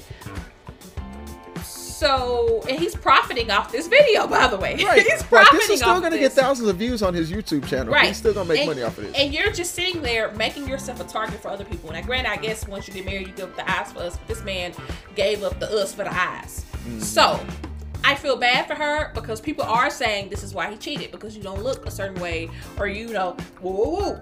In the house. Yes. But it was a broadcast going out to hundreds of thousands of people have seen. I think if you add those views, it has to be over 1 million at this point. I was about to say, yeah. I don't even know this man. I've seen him before, but I have definitely been following the story because, when you see people... Gonna do some research, continue. When you see people, preaching stuff, you just always have to remember that there is a chance that they're human and they can slip up. Okay, like the Kirk Franklin situation, you know what I'm saying? But you know what the church folks was doing? They were saying, we're not canceling Kirk Franklin. We know it happens. You know what I'm saying? Like, we know sometimes your kids get on your nerves. You just got to cuss them out. That's what church folks were saying. Oh, because we're at 637,000 views by now. Go ahead. On what? YouTube. Okay, because he has it on his YouTube, but he also has it on Instagram. Oh. And you also make money from Instagram. And I think it's on Facebook, too. Go ahead. And don't forget, Shade Room also has it on their Facebook. So listen. Yeah, but you don't make money from Shade Room talking about. No, I'm saying how many people have seen it. Oh, a lot, probably. But yeah, homegirl, I understand you the wife, but him apologizing, to me, you should have made him do that by himself. Yes, Mervin? How many views does he have on Instagram? 2,586,000. I told you. Yeah. This man is making money off of his wife's expense. Mm-hmm. And she just sitting there. And she's just sitting there. Now, I just don't understand. Ain't no way. I'm sorry. Ain't no way. Even if I took my significant other back from cheating. Because to me, when it comes to cheating, there are levels to it. There's a forgivable level and there's an unforgivable level. To me, Derek Jackson passed the unforgivable level. Like, people got receipts of him cheating when they was like dating before they were married. Mm-hmm. And I think he kind of hinted to that being true. Right. But this man has constantly cheated on you and cheated on you in your own bed in the house that you raise your kids in. Right. Do you think I'm gonna be sitting there holding hands with you? Right. Like, I think you kind of hit on it right there, because there like you said, there's levels to it. Inappropriate texting, okay, flirting or whatever. Wife can come to you, hey, chill out with that. You know what? My bad, baby. I'm sorry. Let's keep pushing. But not only did he have sex, he had sex in him and wife's bed. That's grounds for you getting killed, buddy. Like, in the wrong relationship, you might get killed for that. And yeah, for sure. Yeah, and you know me, I don't judge, because we've discussed I'm not perfect. You know what I'm saying? But there's certain things you just don't do. And again, we mentioned a while ago, don't judge people or you're gonna get judged back. He's the same man that talked about John Gray when it was found out he was cheating on his wife. Don't do it. Look. And John Gray said he didn't have sex with the woman. That's what he said. Right. If you're doing the exact same thing, you should probably shut your damn mouth. That's probably a good idea, because what's going to happen is receipts are going to start coming out. Now, to the video and to his wife. Beautiful woman, by the way, respectfully. If I'm her, I'm like you. I would not be in that video. This is right? not. This is holding not. His hand so tightly. Holding my hand so tight. This is not for me to discuss. Well, first and foremost, not that you, obviously don't cheat on your woman, don't cheat on your husband, don't cheat on your significant other. But if you do, if this is between me, you, and if it's between me, you, and the other woman, we're gonna keep it between me, you, and the other woman, and leave it at that. Okay? Well, you can't do that when the other woman takes it publicly. Okay, and if the other woman takes it publicly, you know what I'm gonna do? I'm going to still leave it between me, you, and the other woman. Look. You can't do that though. If you're of his status and you have his following, you literally have to address it. But you know what? You know what I would say? I would say, look, okay, woman brought something up. We handled it in-house. Not gonna go through. Why would? Because he started giving details. Why would I be holding my? Look, if I'm married to this woman, I love her to death, and I would hate to see her hurt. Why would I, as the man in this relationship, she's obviously, hopefully, probably taking me back here, which is the only reason she's in this video. Why would I be holding her hand so tightly and so lovingly, like we just walked down the aisle and said our I do's, and explain to the world, to over 3 million people, that I was texting this woman, I was having sex with this woman, I even had sex with her in the bed. I don't care if we squash this. If we squash this. In the video, did he say he had sex with her in the bed? I think we learned that from the girl. But what I'm saying is, because I saw she did a video also just explaining why she was there and all this stuff, and she was saying it already been discussed, yada yada yada.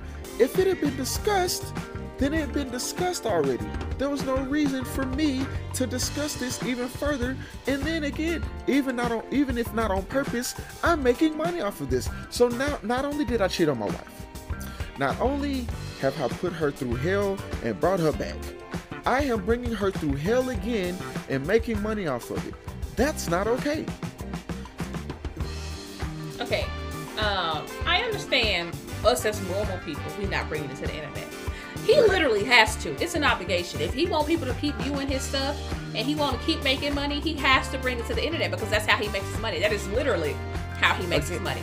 If you are somebody who gives relationship advice and then it comes out and your fans know and your fans are under your videos commenting, what's going on? Did you cheat on your wife, etc.? Because they are in his comments. Did you cheat on your wife?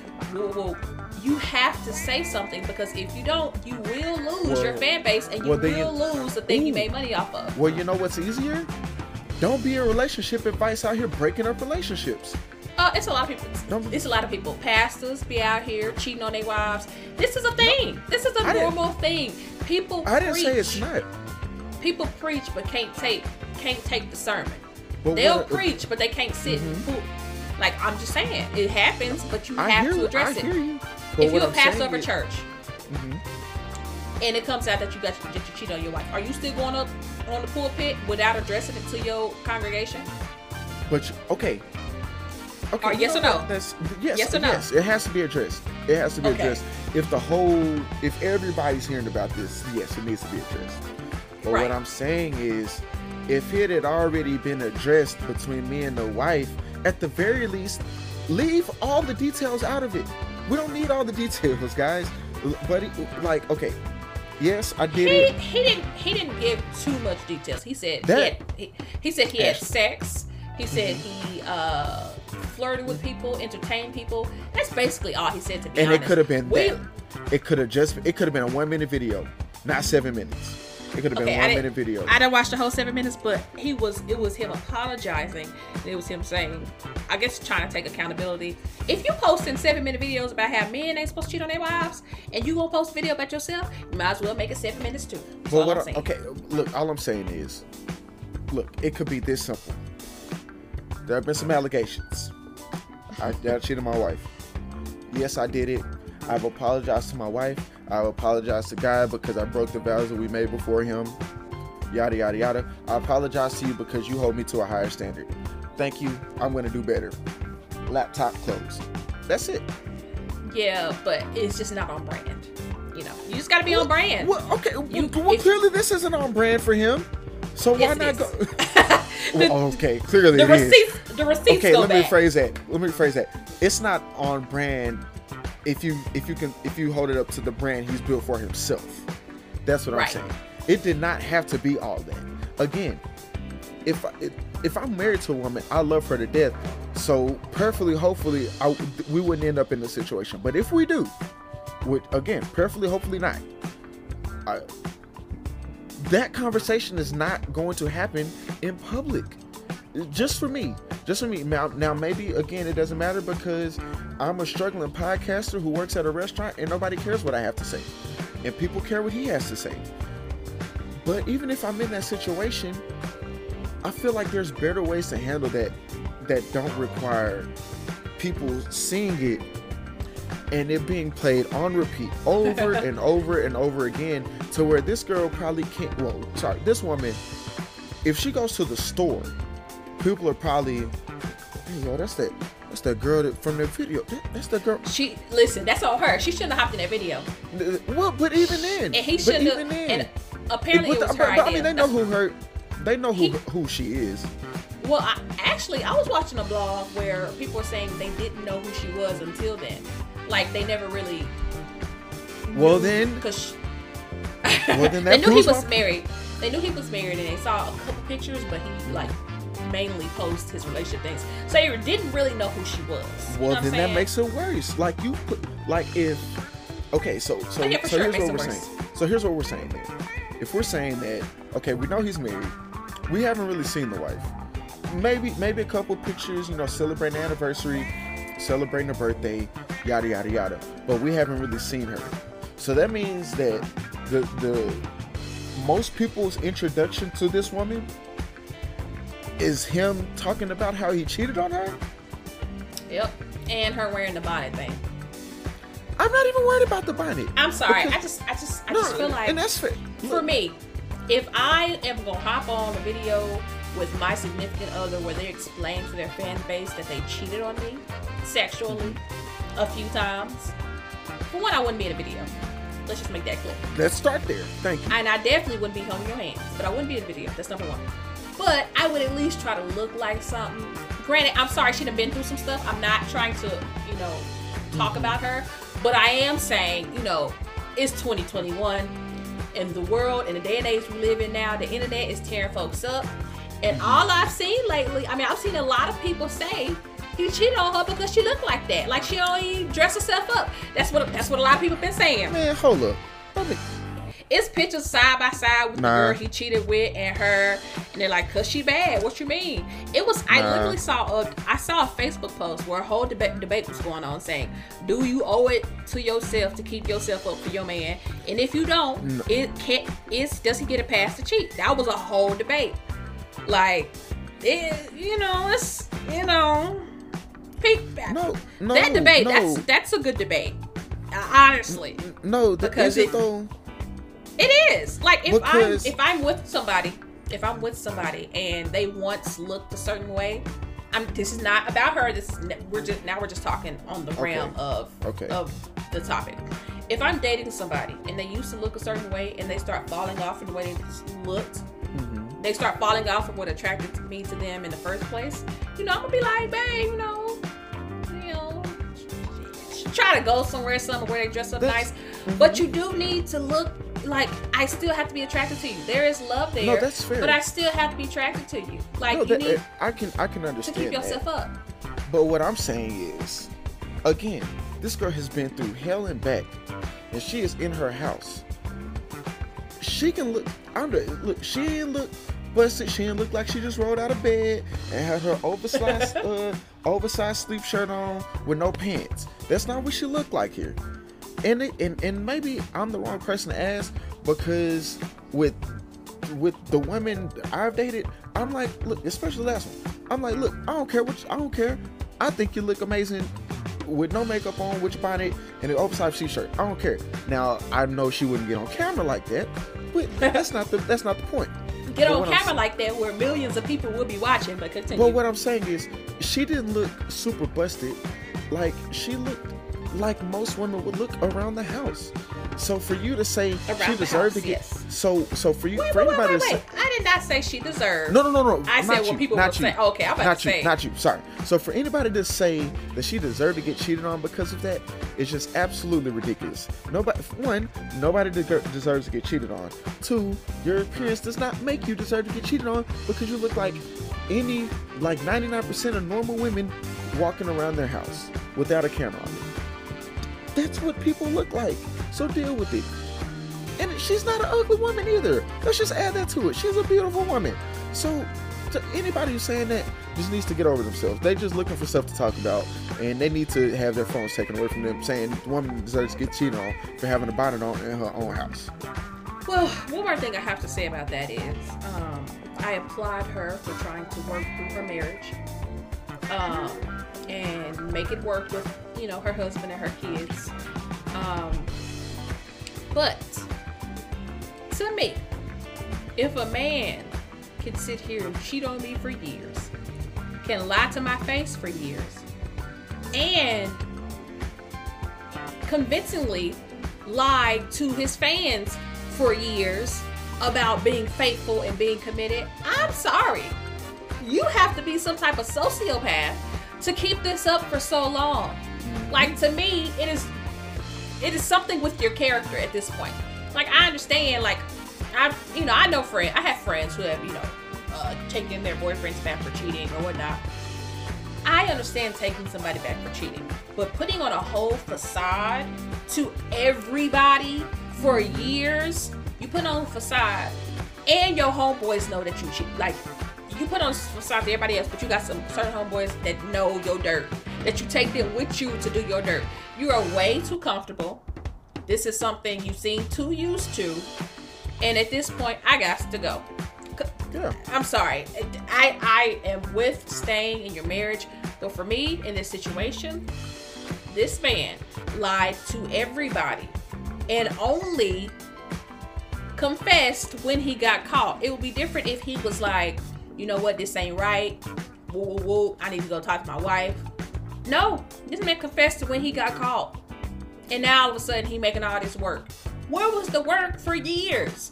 Right. And you lying to everybody. You lying to me. You basically lying to our kids. Do they have kids? I keep saying they're kids. You lying to me. You lying to our kids. You lying to my parents. You lying to your parents. You lying to our siblings. You got your homeboys lying to me. You lying to your fans. Like, sociopath. At this point, this man does not care about anybody but himself. And you had her in my bed. I'm sorry. There are too many exes when it comes to character here for me. So homeboy would have got dumped. We would have filed for a divorce. There is no way I am staying with somebody who can put on a facade like that, like nothing is happening, when you're just disrespecting me. Like, it's a no for me. But, I mean, shout out to her for trying to do what the Lord said to do. Woo, woo, woo. But, no, ma'am.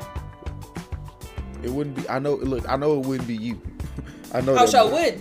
I sure would be in that video. I would say that. I sure would be in that video.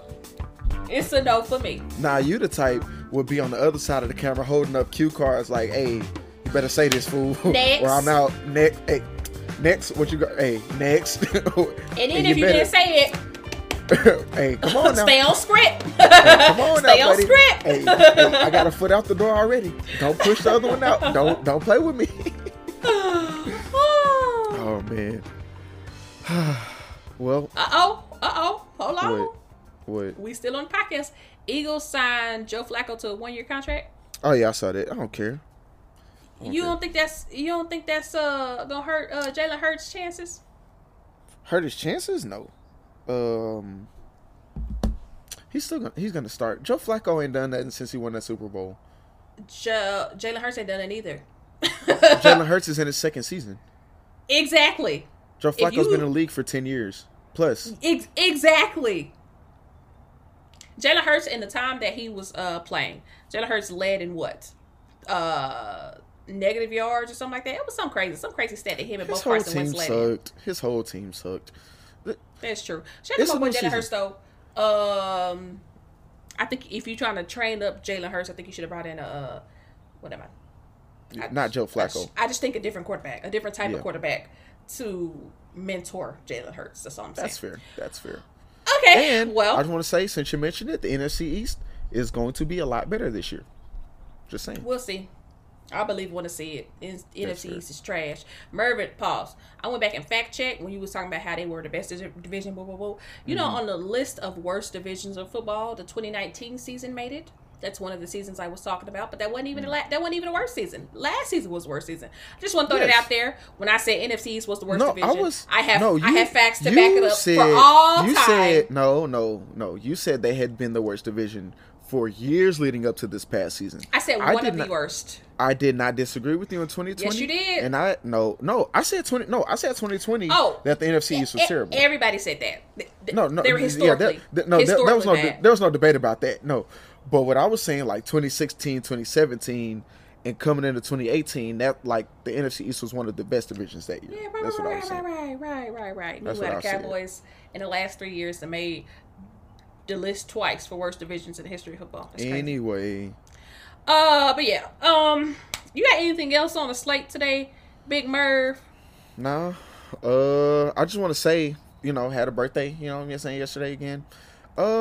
He's obviously gonna drop his Cash App in the description like absolutely. He does every week. $ Mervin Wright Jr. I'll just do it here. But I just want to say, it's been last year was a rough year. And I'm not gonna go into it all because Ashley, you know, it's a rough year. But I do want to say there have been a few things that kept me going. That was God, obviously. Amen. My family, the fact that there was a football season, and you, Ashley. You were honestly one of the few people I could call, and I knew that if you weren't busy, you were going to be willing to talk to me, even though it's going to be about the exact same thing for about 3 months. And I really do appreciate that, Ashley. You're welcome. I guess this makes up for me missing your birthday. That's fair.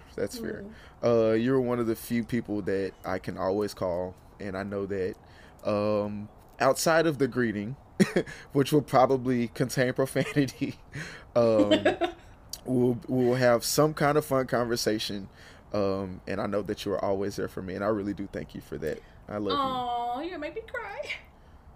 I lied, but you did sound like you was teared up. Anyway. Yeah, y'all. Merv calls me all the time. The time. I normally hit him with a "what you want." You know what I'm saying? No, it's no.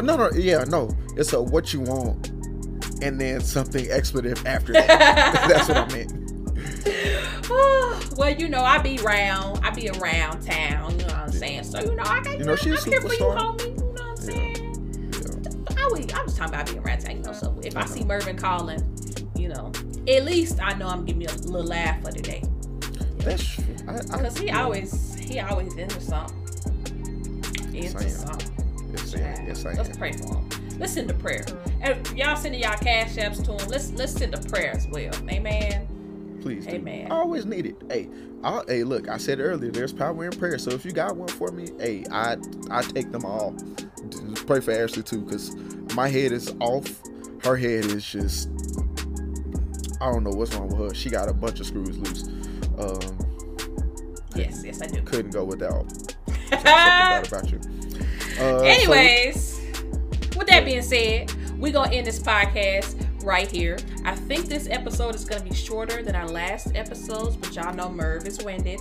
So, we just going to see. But, I think I looked at our viewership and the average listener listens for like an hour and 40 minutes or something like that. I think that's what I saw. Okay. I was like, what? Okay, so y'all listen to the whole thing. I appreciate that, man. We do have like 70% men though, so I need the women to come on, so we just gonna have to try to figure out how we're gonna target that women demographic. But we'll be back next week. We're working stuff out. We're working stuff out. We are always working to get better here at the More Right Than Wrong podcast. Yes, we are. Yeah. So with that being said, we're gonna get out of here. Good news for anybody who is mad about the background noise. I will be inside my apartment next week. I just decided to record on my grandmother's patio this week because I'm in Dallas and she has a nice patio. So yeah, we'll be back next week. We thank y'all. We love y'all. Peace out.